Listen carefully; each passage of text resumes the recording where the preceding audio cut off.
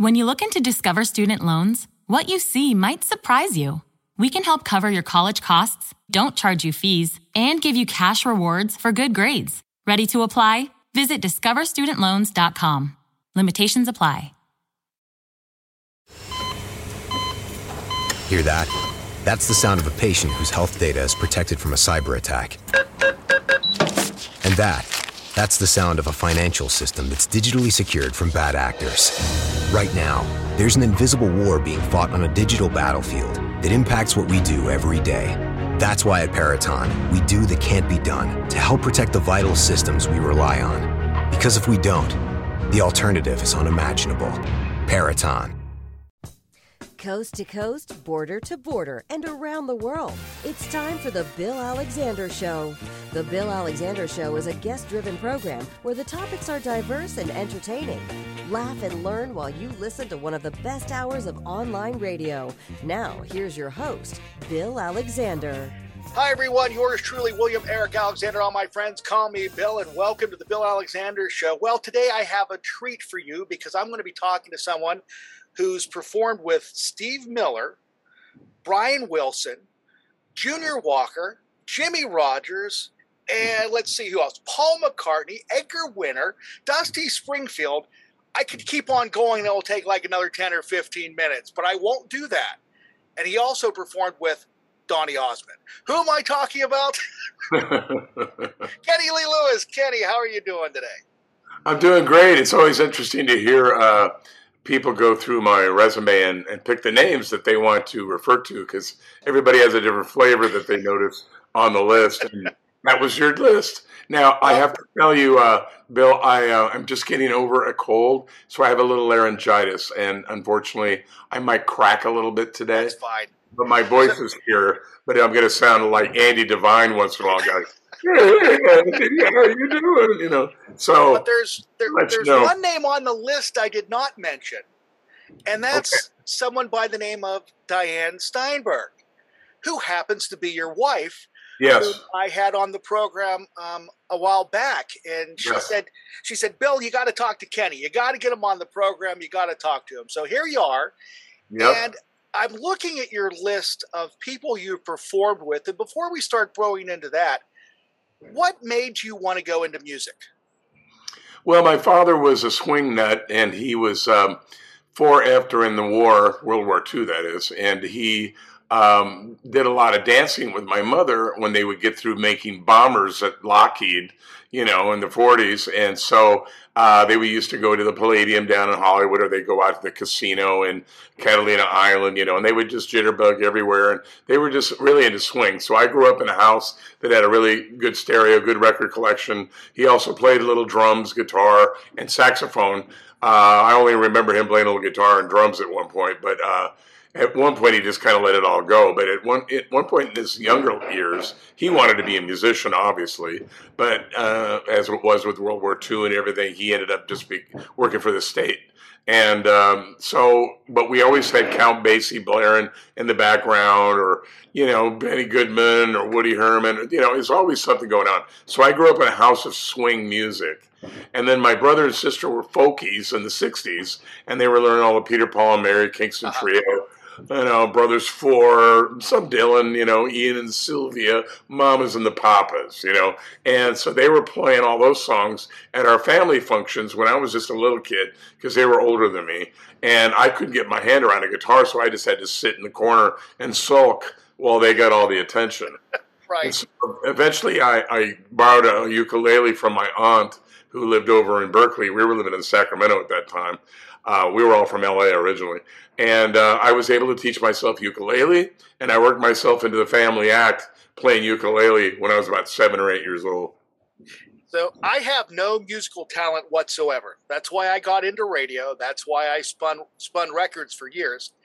And I always wanted to be able to play an instrument. And by the way, I do have a ukulele on the other side of the room over here that I don't know how to play at all. But it's one of those things, for some reason, I can't, my fingers and my mind, I guess, don't work at the same time. So when you started playing, did you have any professional training, or did you have lessons, or did you just basically teach yourself? Basically taught myself, being a teacher for many, many years on fretted instruments. There is sort of like a grid manual dexterity blessing that you're given before you're born that translates into that instrument pretty quickly. You can see it when you're having young students come on. Some of them have it, some of them don't. Now, to the ones that don't have it, can they learn how to play? Absolutely. You can teach yourself to do just about anything. It's just like golf or tennis or anything else. But there is a proficiency that I think is blessed upon you before you're born. And if you have that proficiency, it comes really easy. And for me, that was the case. So when did you start playing professionally? Probably when I was about 15, I started doing fraternity parties around the Sacramento area over at UC Davis with a band I had. It was called Trout Mask, which was an album cover that Captain Beefheart had, where he had a big, real carp head on his head with a top hat. Well, we named our band after that album cover. It was called Trout Mask, which was pretty funny because I ended up being a big fisherman in my life too, so that's just sort of tied in. But that was a band. I was about 15, started playing. We were just, passing the coffee jar around and, coffee can around, I should say. Yeah. And, getting $15 here and there, enough to buy gas to get there. And whoever was the oldest in the band who had a permit would be the one that would drive us to the gig. So that's when it started. But I really didn't get into the big dollars until I went into my first, tour when I was about 18 years old, and I had moved to LA by then. What I think is interesting, and also I think it's very sad, is that you talk about how you got started, which would have been what, late 60s, early 70s? That would have been about 70 is when I started working professionally. So you hear about these guys and these bands that were these small groups that would go play these parties. And you, like you said, you played for whatever they did. They passed the hat and everything else. You don't hear that today because you actually worked your way through the I want to say the party circuit and then making your big break when you turned 18. Now, who was the first person you played with that would consider you your big break? I would probably say just before doing Diane's album, my wife's album, which was in 1977, with a bunch of big studio guys. They were using all the guys in Toto, so I met all of them on her record. But prior to doing that record, I was introduced to Jimmie Rodgers. Oh, wow. Honeycomb. Yeah. Kisses Sweeter Than Wine. We went to Las Vegas and we played the Tropicana. So that was my first big gig, was playing Vegas with him. So when you hit the stage in Vegas, did you think to yourself, hey, I finally I made the big time and it's all uphill or it's all downhill from here? Or were you just grateful that you had that opportunity? No, I was just grateful I had it, and I knew that there was much bigger things to come. But it was kind of a nice feeling that I had made myself onto the Strip of Vegas, Yeah. We only played about 2 weeks, and it wasn't a very full house. He wasn't that popular. But in those days, which was around 1976, 77, yeah, the mob was still running the town, and they didn't care, because it was all lost leader because they were making tons of money in the casino. So they could have an act that didn't have a big turnout. It wasn't a big deal for them. So how old were you? How old were you at the time when you played Vegas the first time? I would say it was probably about 22, I'm going to say. So did you have, and as you mentioned, the mob being connected to Vegas, did you have any run-ins with them? Or were you just... The closest run-in I had was probably when we were rehearsing one day. The bass player and I decided to do some practicing and some rehearsing because we were just bored. So we went up to the stage, and backstage there was a door that would go out a fire escape that went down into the parking lot. And we were practicing one day, and there was a knock on this back door that came up to the parking lot. And we were like, what the hell's that? And it kept pounding. So I went over to open it up, and here's this 6-foot beautiful showgirl, completely dressed in the Folies Bergère regalia, and she wanted to audition for the Folies Bergère, which was what they were showing in the Tropicana, and she just wanted to get this gig. So she was already dressed and ready to go. And so I pull her in, and I go, who are you? What do you want? You know, she told me, she goes, I want this gig. I'll do anything. And she kind of looks down at my, my waist, and I'm not going, whoa. And the bass player is kind of going, whoa. And so I didn't know how to handle it because I was so young and inexperienced. So I said, well, follow me. We'll go find the stage production manager, which I did. And of course, as soon as I opened the door and said, there's somebody here who wants to see you, he took a look at her, grabbed her, yanked her into his office, and looked at me like, don't you ever come in here again, and slammed the door. And you could tell he was some broken-nosed, Italian mob guy that was going to take it from there, if you know what I mean. Right, I got you. That's funny. So that was my first experience with one of the wise guys, like right in the middle of it, So is there a certain type of music you like to play, or do you just play everything? I played just about everything because I eventually became a studio musician. After I played on Diane's album in 1977, I started, of course, I got introduced to Jeff Porcaro and Jay Graydon and David Page. All these guys that eventually were in Toto. They were recommending me for gigs on bass because I read notation, I played great, and I got brought in. So all of a sudden I started working as a studio musician, and when you do that, you start having to learn how to play all styles because calls from clients and contractors and stuff. And I mean, it could be anything from a hamburger commercial to playing on a movie soundtrack to playing on a big name record, to just doing a jingle for a children's show. It could be anything, So, some of it's country, some of it's jazz, some of it's bluegrass, some of it's hard rock, disco. I mean, you had to do everything. So I'm not really familiar with the whole idea of the session performers. The only thing I know is like the Wrecking Crew when I that's the idea in Los Angeles, and the idea. So when you're part of a session band, do you always have work, or do they call you to come in when they need you? Are you under contract? You're not under contract. You're independent. At those days, before we had beepers, we had a service called My Girl Answering Service. And you would call them in the morning. You tell them, I'm going to be at this place. I'm going to be at this place. Here are the phone numbers where I'll be. And while you were working in those other sessions and other gigs, sometimes it was a live performance you were doing, but you would get a call from either a manager or a secretary that was in that building. And they would say, hey, you got a phone call here from your girl. And you go get on the phone. They say, yeah, I got a session at 8 o'clock tonight at blah, blah, blah studio with such and such contractor. Be there. And that was it. And so it was kind of like an agent, but they were just really a contact service. But they would keep track of where you were all day long, and they would make sure that you knew where the next gig was. So have you ever been in a situation back then where they would say, okay, we need you for a live performance, and yet you had no rehearsal time?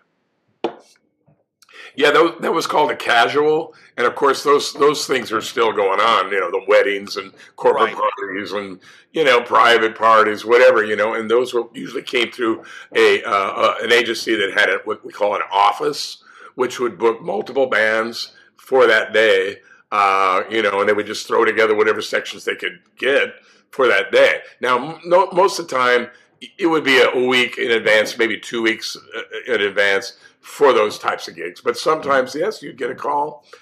Sometimes a guy get a gig for a really good session. He couldn't do the casual, so you get a call an hour before, as long as you can get there on time. Right. Oh, that's interesting. I would have never. I never knew that. So I'm looking at your list of the people you perform with, and I mentioned Donny Osmond, Wayne Newton, Peter Frampton, which your wife performed with him also. But when you look at these names, I mean, you're literally going all over the board when you're performing. Yep. And when you performed with Donny Osmond, how long were you with him? Oh, just one performance. Now, keep in mind that the credits are for recording and playing live with. Okay.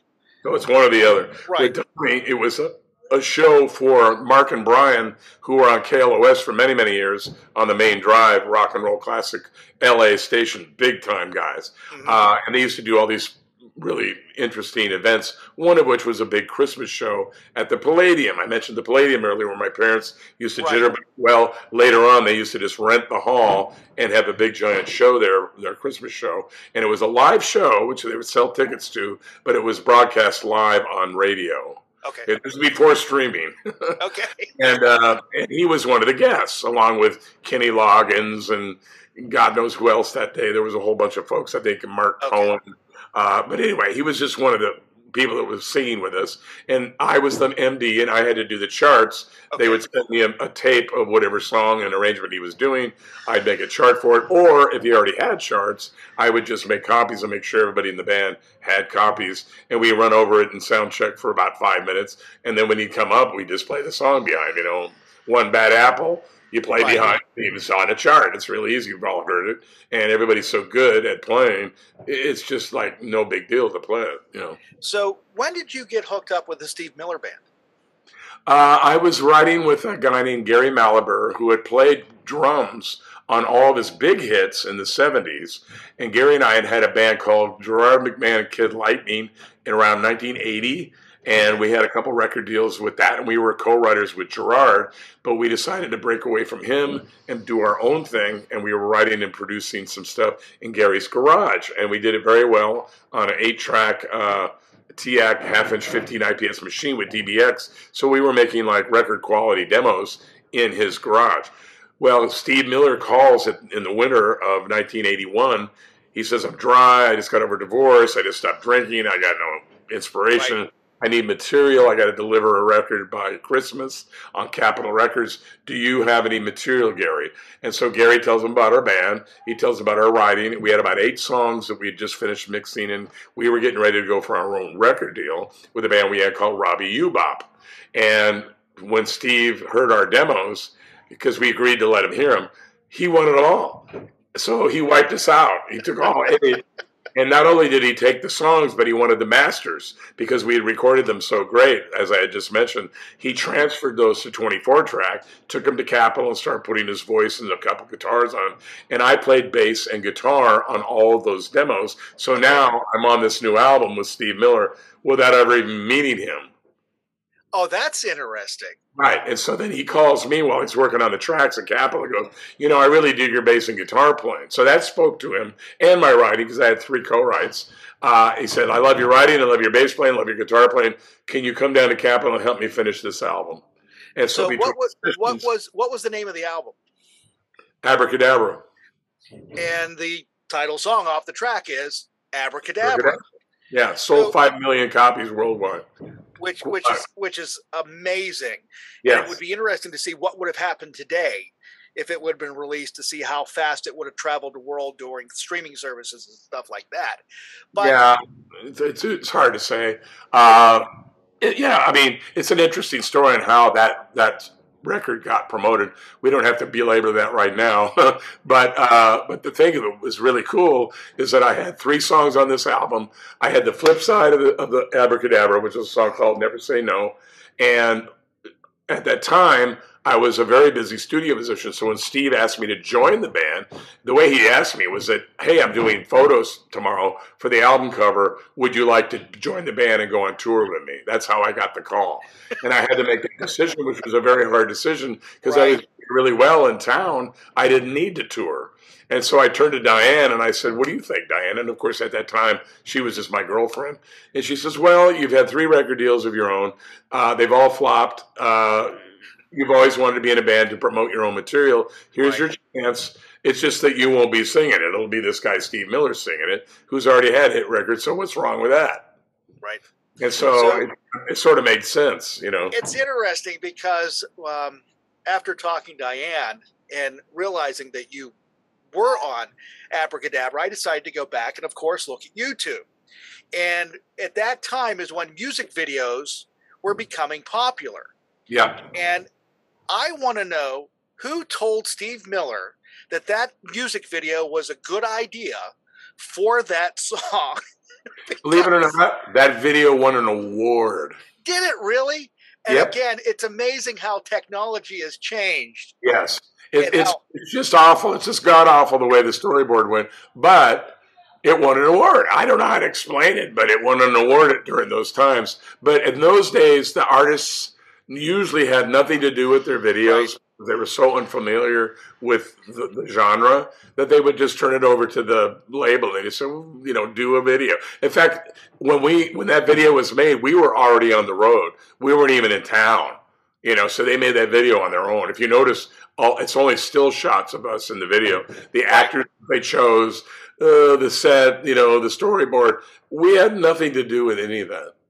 Because if you look at it by today's standard, it literally looks like it was thrown together at the last minute. Well, you should have seen some others that they had done. Oh my God, that was actually not that bad. They did some others on our next album that I had with them, which was called Italian X-Rays.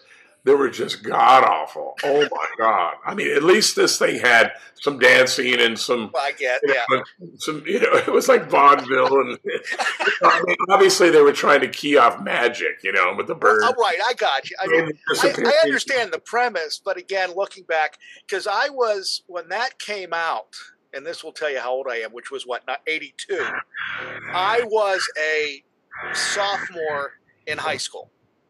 So this is what I was listening to. I mean, we were listening to the Steve Miller Band. We were following them and everything else. And I actually think I missed going to one of your concerts because of weather, if I remember correctly. But it's like one of those things. This is what we were listening to. This is exactly what it was.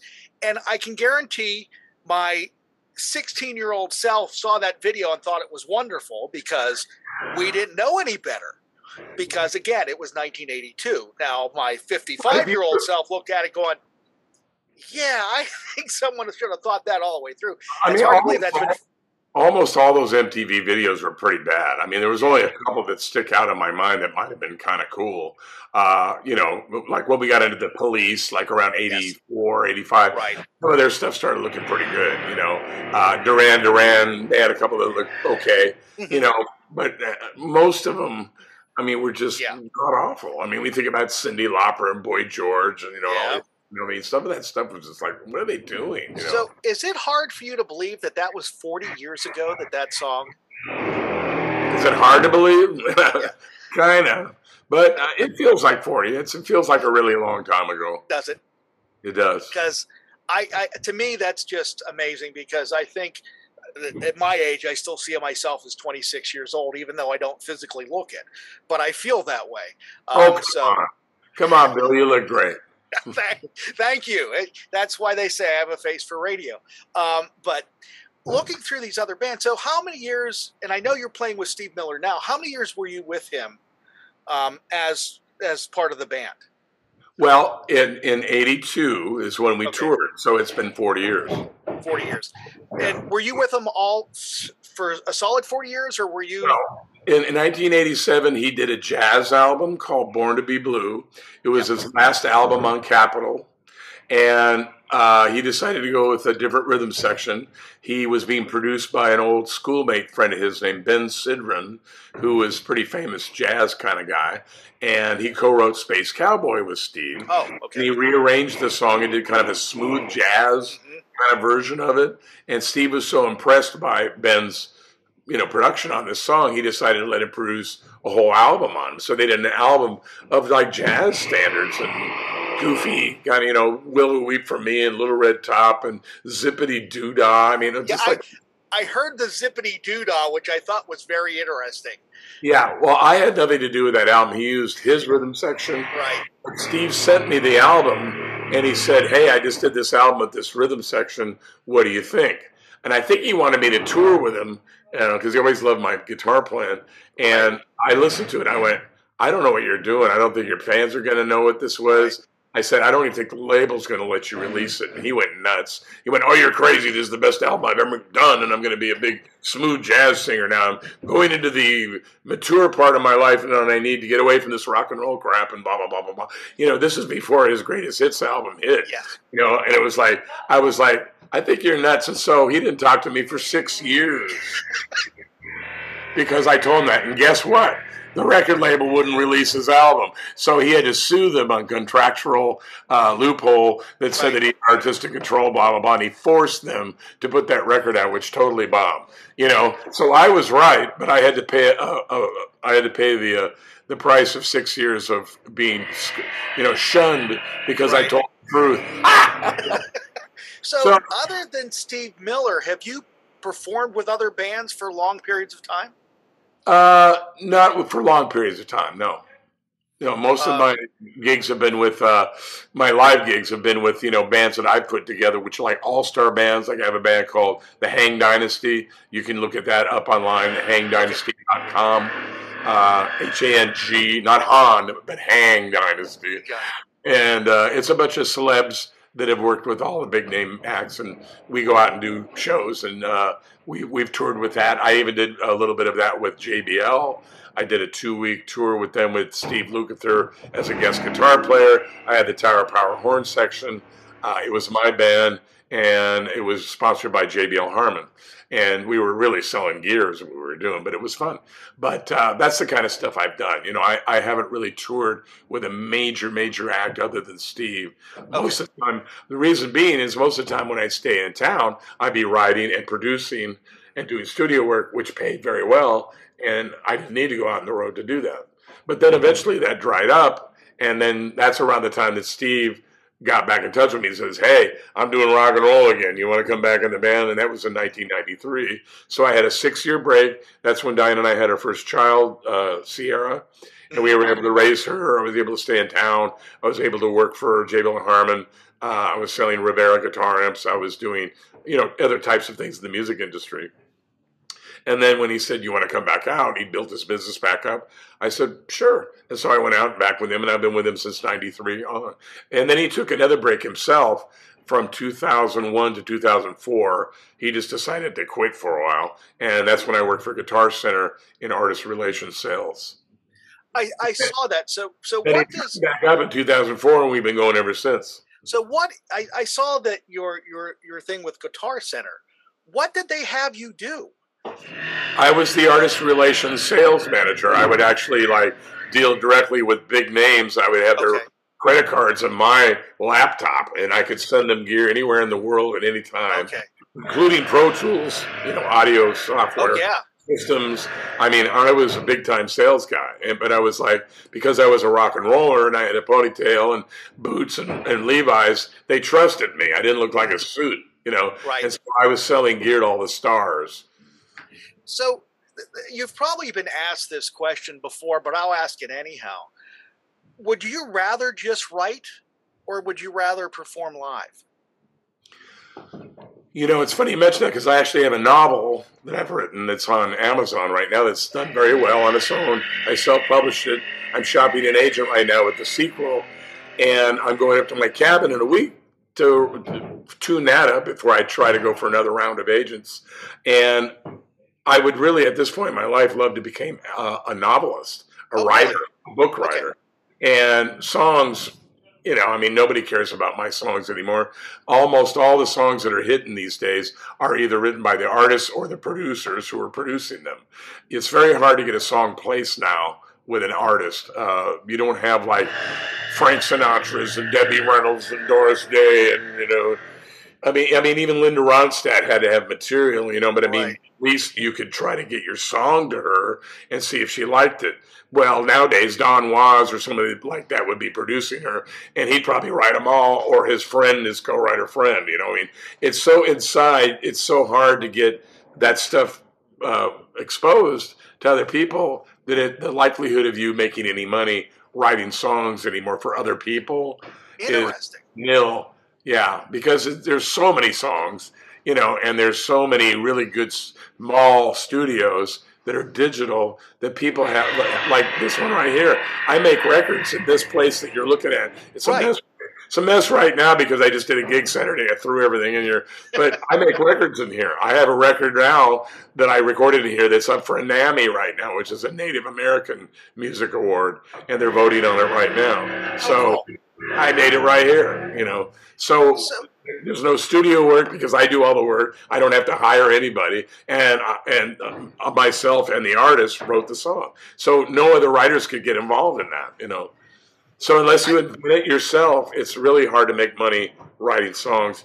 The only place that you can really do it and have any money is to have a big library online that people borrow little pieces from to stick in television and movie clips. And it's called a needle drop because back in the old days, you just drop the needle. Well, now it's just little snippets, 10, 15, 20, 30-second pieces. Those things you can get a sync license for. And you get paid a couple grand, maybe up even to 10, 50 grand, depending upon how big the production is. You can make money doing that, but it's not like writing a beautiful piece of music. It's just little pieces of snippets that they plug in to, you know, an audio soundtrack. Do you ever think it will go back the way it was, or do you think the industry has changed totally? I mean, I don't know if it's for the better or for the worse. It depends on what side you're on. But back then, and I hate to use the term back then, it seems like there was so much more creativity that everybody had a shot. That if they wanted to do it and they wanted to work at it, they had a shot. Maybe they didn't make it nationally, but they could do regionally, local, whatever it may be. Now, well, it's still that way. It's just now instead of playing regionally, like you say, which is a physical area, it's on the internet. So if you can get 10,000 people online who love your stuff and you put out 10 songs for $1 a piece, that's $100,000. That's true. I'll buy it, and that money comes directly to you. There's no label involved, and you get all that money. And there's nothing wrong with that. So are you doing some of that too, or are you just? I'm trying to. You know, I don't pursue it so much on the song level for myself, but I produce other acts where I either co-write or I co-publish the songs. And if they have like success like this one that's up for NAMI right now, I mean, I have half the publishing on that. So that means that if that song ever gets picked up in a movie or a television show or something and they do a sync license, I will get paid. So with the music you have written, has anything been picked up like that before that would be out there in the public coffers other than what Steve Miller played? A time ago, I had a song called Why Can't I Fall in Love that I co-wrote with a friend of mine, John Finley, and it was in a movie called Pump Up the Volume with Christian Slater. And Ivan Neville sang that, the guy that's in Dumpster. Oh, okay. Aaron Neville's son. Yeah. And he sang it. And it was on a soundtrack that did pretty well because there was a lot of big groups on there. It was Soundgarden, Chris Cornell, you know, Concrete Blonde, I can't remember all the bands, but, you know, Timbuk 3, you know, Feature So Bright, Gotta Wear Shades, you know, those. Yeah. So anyway, it was like 1990. So that soundtrack sold pretty well. We made a good sync license to have it go in the movie, and then we made pretty good royalties on the sales of the soundtrack. That was a long time ago, though. That was 32 years ago. Yeah, which it was, again, it's hard to believe. Have you noticed when you're touring, and I know the whole pandemic has thrown a wrench into the works with being able to tour over the last 2 years. Yep. But were you noticing the crowds coming out to see Steve Miller? Are they older, or are they a mix of a younger and older crowd? They're a mix because what happened was when Steve's Greatest Hits came out on a CD in 1987, compact disc. Ooh, right. All the college kids. What are those? Yeah. And that new generation all started learning all the lyrics and becoming fans. And then they all went and had kids, and then they started playing those CDs when their kids were growing up. So those kids grew up with Steve, and then now they're 20, 30 years old, and they're coming around. They know all the lyrics. So we've got 80-year-olds all the way to 20, 25-year-olds, you know, that know our material because of the way it's overlapped with different generations. Because of the music that you were a part of with Steve Miller and the stuff that you wrote, and I've said this to my kids. My oldest is 21. My youngest is 14. I said that the music that I grew up listening to, we will be hearing forever. The music they're listening to is questionable, and I know my parents said the same thing and everything else. But do you see where you're going to have bands with the staying power like Steve Miller that have just started within the last 5 years? Do you see Harry Styles going that far, being able to keep an audience like that? Or do you just think because the music is just so, I want to say, a lot of it's fake in my mind. There's really no talent behind it. Do you see that music disappearing and your stuff still going on? I mean, for goodness sake, Frank Sinatra is still being played nationally. I would say somebody like a John Mayer and somebody like an Ed Sheeran. Okay. That's somebody like, I'm just trying to think of some of the younger bands that are writing really good new stuff that really is indelible. Adele. There's going to be some artists that are going to keep playing when we're on space stations, and they'll be right alongside the Joker and Fly Like an Eagle, and all that other stuff. But those artists are writing some really good stuff that is going to be around for a while. Because I just think Adele only co-writes because she doesn't really write just off the top of her head. It's not like a Neil Young or a Springsteen. But she is getting involved in that process, which is helping her become more, realized. Ed Sheeran, he writes his own stuff, and it's pretty catchy, man. It's going to be around a long time. Bruno Mars, if he's writing, he'll probably be remembered for some stuff. Uptown Funk went down, but I don't think he wrote that. I think that was Daft Punk wrote that. So it's hard to say. The artist will be connected to the hit, and then it'll be whatever it is, but it'll be remembered. So whatever the combination is that's going with that will be remembered, But there are some songs that will be remembered from this new generation. I can't name them all right now, but those are the few that I just came to the top of my head, Because pardon me, and I mean, and Diane knows this too, that I do an air shift Monday through Friday from noon until 3 on an oldie station, does classic rock, and then I do a Sunday night program that does more deep archive rock and roll from the 50s and 60s. And we're noticing that genre of music, which Steve Miller fits into, especially the stuff from the 1970s and early 80s, that we're noticing we're garnering more listeners over time. And and I think it's like you said, because of the whole idea of the streaming services now and all this, that these kids are finding it without really looking for it. They can put in Steve Miller and it'll bring up a list of everything he's done or everything that you've done. Right. Most classic rock radio stations base their, programming on the metrics of, how many units, how many plays, I mean, it's just based upon numbers. So Steve's just fortunate enough that his stuff has been played so much and sold so well that it gets on rotation about every hour on the hour on a classic rock station. One of his 6 big hits will be playing, and he's fortunate enough that that's happened. So it's been his golden goose. And so that's why we're able to go out and tour, because that radio station, whether it's Terra or XM, supports people coming out to see us, and we're still playing pretty big sheds. We're not having to play theaters all the time. We're still playing. Yeah, I was going to ask you that. We get 10 to 15,000 people, which is fantastic. And I'll be honest with you, when I'm on the air, and if there's not one in my rotation stat, I pull Steve Miller in but don't tell my program director that, because it's what I enjoy listening to. But I'm not supposed to do that. When you're performing with large groups like that, and with staying power in front of large groups of people, do you see your touring career going on indefinitely until you want to quit? Or do you think there's going to be a peak where it's just going to start dying down? The only reason why there'd be a peak and start dying down is that the artists themselves are going to die. Okay. I think the listeners are still going to be interested even when the Rolling Stones are 80. And aren't they 80 now? The drummer was. He was. Yeah. But yeah, they're getting close. And so Steve. Steve is 78 this year. Oh, really? So, we're getting up there. Exactly. So that's what's going to happen.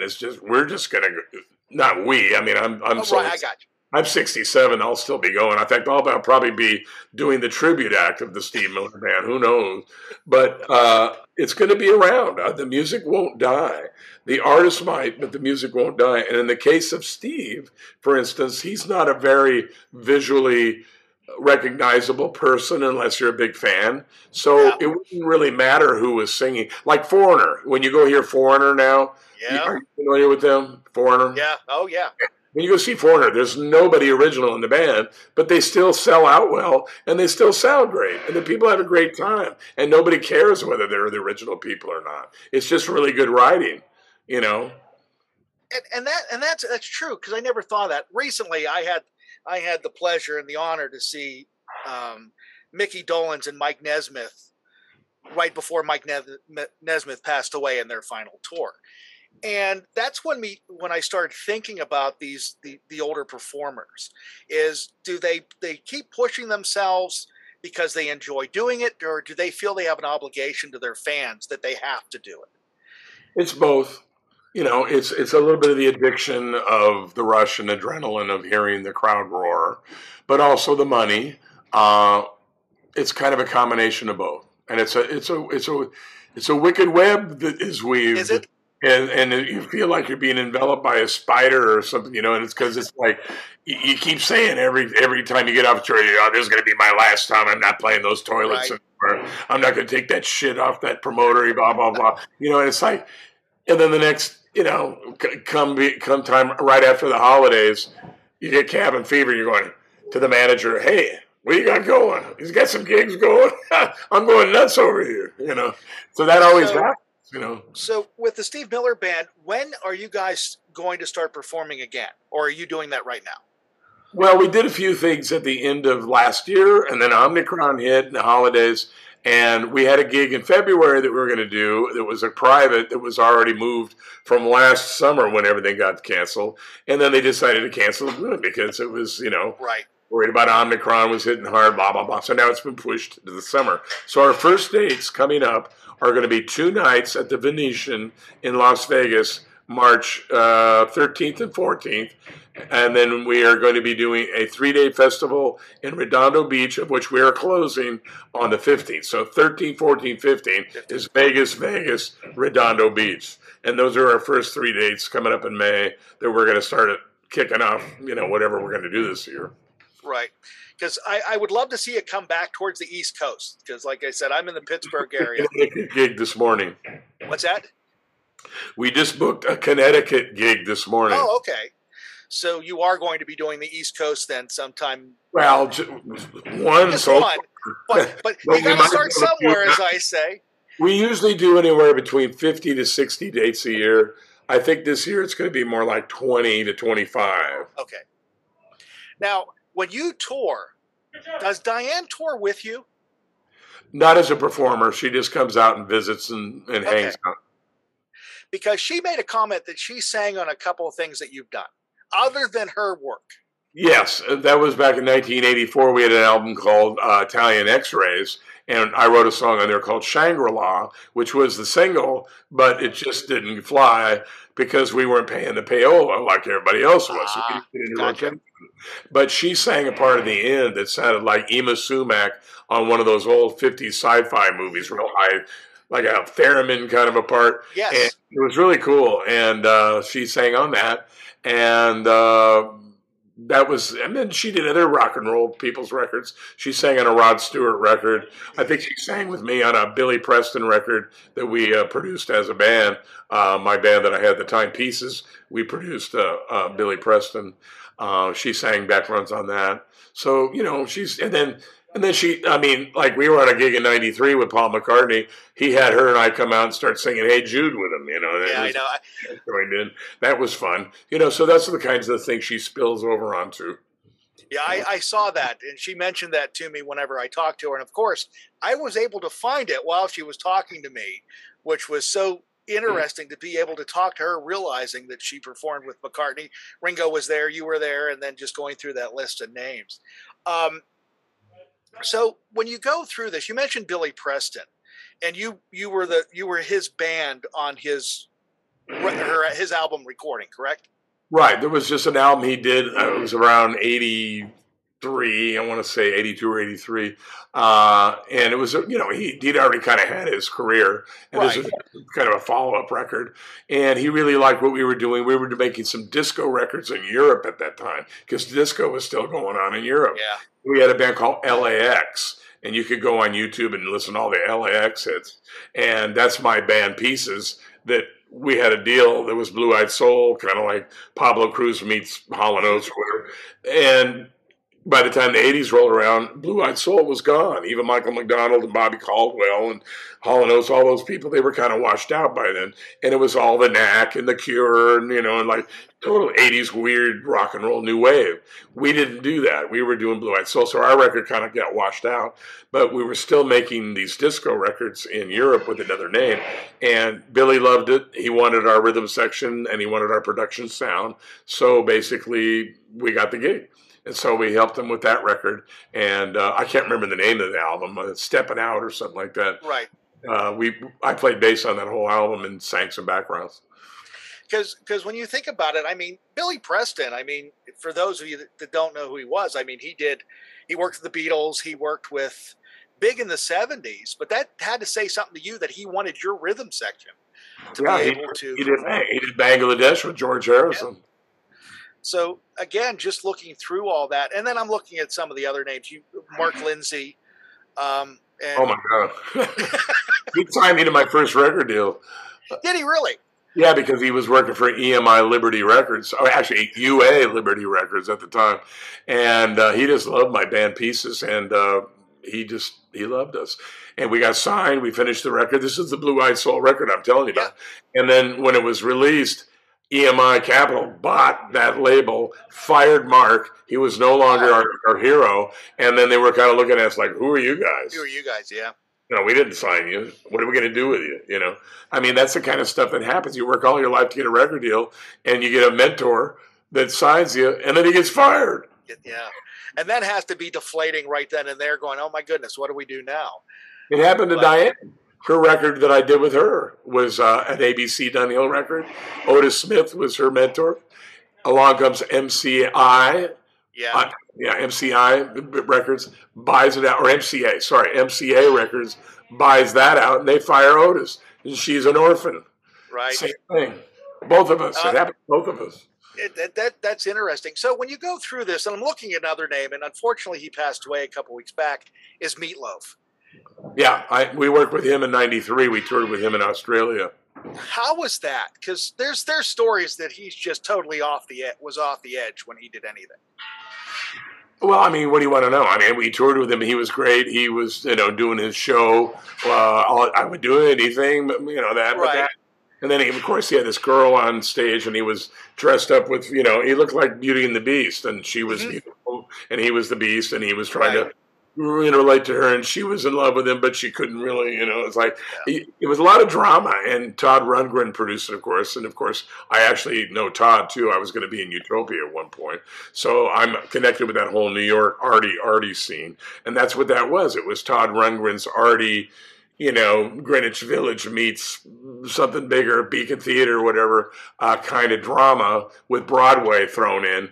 And I saw that on stage, and it was working. And people were really affected by the relationship between him and the girl. And they forgave him for being this big guy. And, of course, I'm a big guy, too. And he and I hit it off right away. I found out he was a shot putter, that he was a lineman in football. And he and I had very similar upbringings, and we got along great. Oh, really? Now, off your professional career doing that, so during the pandemic, you were teaching online, correct? Yes, and I have a YouTube channel, Kenny Lee Lewis, and I have a Fret Friends, FRET, FRENZ, Fret Friends playlist on there that people can go to, and there's all kinds of free videos and performances, and I show how to, layer a hit record, I show how to play bass and guitar, I show how to sing, lyrics, all kinds of stuff. I do interviews with a lot of celebrity people, and at the end of it, I invite people to go to my fretfriends.com website, which is a teaching website, which I'm overhauling right now because I'm having to kind of rethink the way I'm doing it. So it's kind of off right now. But if people can make a footnote to just look up fretfriends.com, FRETFRENZ, at some point, I'll have that launching in the next month or so again, and it'll be in-person lessons on Zoom, but there'll also be library video lessons that people can access as master classes. So all that will be available in the next month. So, and I'll ask you this because my oldest son, who did take guitar lessons when he was younger, How, and it was in person, how can you teach someone how to play a guitar via a computer screen? I mean, because you're not able to. It's tough because you got to really have multiple cameras. Okay. Not only on the teacher, but you really need them on the student too, so you can see the fingers and how they're moving, and the elbows and the wrists and the forearms, and it's all like tennis, So it's kind of tough on Zoom. Now, if you have people that are somewhat proficient, then it's not so bad. Then you're just showing techniques and where to put fingers, strumming techniques, things like that. And that works okay. But with a kind of a beginner, when you really need to get in there and help them with the physical histrionics and stuff, it's tough. You almost have to do it person to person. So what made you want to do this? Well, I've been a teacher all my life. I was a teacher when I was 17 years old. I was working at a music store. I was teaching guitar, bass, and flute that far back. Really? Yeah. So you play flute too? I played flute and I played trombone in college because I had to learn how to read notation, and the best way to learn how to read notation is to get in an orchestra. And a lot of times orchestras didn't have guitar or bass parts that you could play, so you'd learn the flute to learn how to play the range of the guitar. Then you learn the trombone, how to play the range of the bass. Interesting. My daughter plays flute. She's a freshman. And my 21-year-old who's graduating from college, when he was in high school, he played euphonium. So I have no musical talent whatsoever. Lucky for them, their mother played trumpet when she was in high school, because I have none whatsoever. But I just find that interesting because for some reason, like I said, I love music. I love listening to it. I occasionally try to sing along. I don't know how good that is, but it amazes me how you're able to tell me all this stuff is connected together.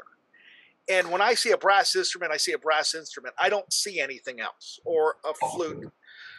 You've heard of right brain and left brain people, yes. I'm sure. Well, you're obviously right brain analytical, and I'm left brain more intuitive. Okay. And so they're two very viable personalities that are important to our human species to be a part of our structure. And we need leaders, we need bean counters, we need, fiscally responsible Republicans, as well as we need ecologically sound and solar. I'm getting solar panels put in right now. If you're hearing the pounding, solar panels going up my roof. Let me know how they work, because we're talking about doing the same thing here. Been through it. I've already had, my neighbor next door has them. It's great. So it's going to be wonderful. So anyway, those are kind of parts of what makes our country so great. Right. Is we have this democracy that allows us to swing in these directions, and we need both of them. And that the kind of brains we have are the tool, the foundation of what makes us who we are. Most artists, especially Libras, if you're in astrology, almost all my friends that are musicians are Libras or Geminis or whatever, and they're all able to balance all these different things that allow them to be artistically creative. Diane is a Libra, my wife. Okay. Yeah. And so we look at things a little more creatively, and we paint in these broad strokes, and we're, always just, it's like Van Gogh compared to Renoir, or not Renoir, Rembrandt. Rembrandt was a mission. Mm-hmm. Van Gogh was a broad stroking impressionistic. They're different brains. It's different. So a lot of times analytical right brain people do have trouble crossing into the intuitive thing that allows music and painting and singing and creative writing. Sometimes it's difficult for them to get into that because they're always asking questions. They're always analytically trying to figure it out. It's intellectual brain tissue. And we overthink it, and we don't just let it happen. Yeah, I understand that. Correct. So it's the right brain, the left brain person. My oldest son, 21, he is a theater major in college. He's graduating in May. And now he's out. I don't know where he's at today, but he's auditioning for New York, for Broadway, and for stuff like that. That's part of his thing. He's going to Tennessee later this month. So I get where it comes from, because I live in a household where I have someone that is left-brained and is able to do that. And luckily for my son and my daughter, they're in a school that still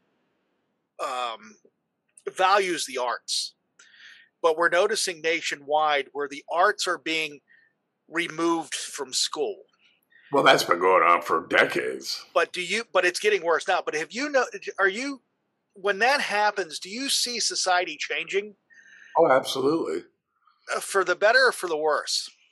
For the worse, Okay. because if you don't have an outlet to express yourself other than words, then you are cut off from being able to communicate with your fellow man, if you will. And it makes you become isolated, it makes you a hermit, and it eventually may make you suicidal. And I got to say, during the Vietnam War, if I hadn't had my classic rock music and my guitar, I might have just offed myself. Really? I didn't want to go over there. Right. My older friends that were going were coming back maimed or weren't coming back at all. Mm-hmm. Yeah, because what scares me, and I've made this comment before, is that we all need to work, we all need to do that 40-hour work week or whatever it may be, but what do we do in our free time? How do we relax? How do we unwind? And if you think about it, if we didn't have the arts or entertainment, we'd be going crazy. Yeah. Because we have to, and again, like you said, we have to have a way to escape. That is your escape. Some people can escape just with the sound of an ocean track off of a, iPhone. That's no fun. Well, but you can. Oh, no, I know. No. Into a space, doing that. But that's just one little small thing. But with art and music, you have interpretation, you have an emotion, you have a connection, you might even have a history, who knows? But all those things keep you fed with stimulation that augments your physiology. Even vibrations will cause your blood to flow in a direction that is healthy. Magnetism, vibration, frequencies, certain frequencies that are, that's why they have those bowls and all that stuff. Yeah. Bells. It aligns your cheese and it makes your blood flow a certain way and it brings down your blood pressure and it's just healthy, And so sometimes just sitting there playing a guitar at 3 a.m, even if you don't know how to play it, but you just know maybe a chord or you tune it to a chord. That's what David, when you read about the Psalms that David did in the Old Testament. Oh, I didn't realize that. Okay. He had this little thing called a lyre, and he would just tune it to a chord, whatever weird chord he felt like, and he would just sit there and strum it, and then he would just sit there and he would write the Psalms. Huh. And he'd listen, and he'd meditate, and he'd listen to the vibration, and he'd just write the Psalms. That's what he did. Well, Kenny, thank you very much. This was a total pleasure. And when the book that you're writing, since you're going away to the cabin next week, when it comes out. I already have a book out now that's for sale. It's my first book of this trilogy. If you go to Amazon.com and you just look up Skeleton Dolls, Children of the Tower, that's available in hardback and Kindle. It's my first book of the trilogy. It's done without any promotion whatsoever. I've never had an agent or a publisher, so it's done. People I'll help you. We'll start promoting it. Give them by that, but the sequel that I just wrote for it is the one that I'm shopping now as a fresh meat piece because publishers won't talk to you if you've already self-published. Oh yeah, I've talked to a few authors in the past that have told me the same thing. But I'd love to have you back on again. There's so many more questions I have for you, and I really appreciate it. Tell Diane I said hi. I will. And before I let you go, is there anything you want to tell my audience? Mentioning the websites again, all this other stuff that you're doing, and just having how they can get in touch with you or find you. If you want to get in touch with me, go to KennyLeeLewis.com, which is my home website. There's an info page there. You can send me an email there if you have any questions. If you'd like to take lessons online on Zoom or StreamYard or FaceTime, whatever you want to do, we can arrange that through that. Like I said, if you want to hear what my bands are like, I have a band that's called Barflies with Diane, BARFLYZ Music, barfliesmusic.com. There's videos. I have another one called Friends, F-R-E-N-Z, music.com. That's a classic rock band that we do original material in. I also have a Latin jazz group that I'm working around town with. That's Supernova. No website yet. But my classic, my celebrity one that I was telling you about, that's Hang, Dynasty.com. Okay. And just go there, look at the videos, check it out. Maybe you might want to have our band come play your company party or something. We've done a lot of them. Well, Kenny, thank you very much. I really appreciate it. And can't wait to talk to you again. Thank you. Thank you. Bye-bye. Bye-bye. Hey, a big thank you goes out to Kenny Lee Lewis for joining me today. Boy, what a pleasure that was. I really enjoyed that. And I have so many more questions now. So hopefully we can get him back on the program soon. So again, thank you very much, Kenny, for joining me. And thank you for watching and listening to us here on the Bill Alexander Show. Everybody, you have a great one. We'll talk to you next time. Thank you for listening to The Bill Alexander Show. The Bill Alexander Show is a $1 Million Baby production. For more information, go to thebillalexandershow.com. From weddings to work functions to weekends out on the town, it's always the right time to dress to impress. Step out in style this season with Indochino.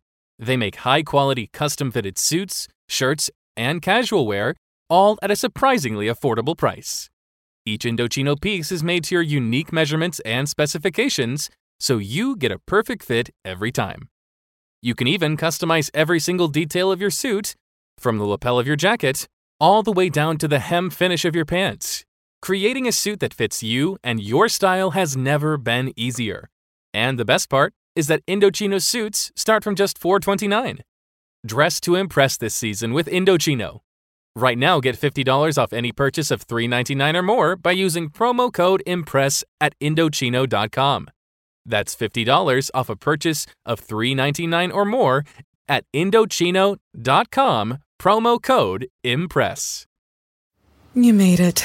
Checked out of office to check into the sweet views of this place where the kids aren't asking for the Wi-Fi. Mom, can we go to the pool? And when you're with Amex, it's not if it's going to happen, but when. American Express. Don't live life without it.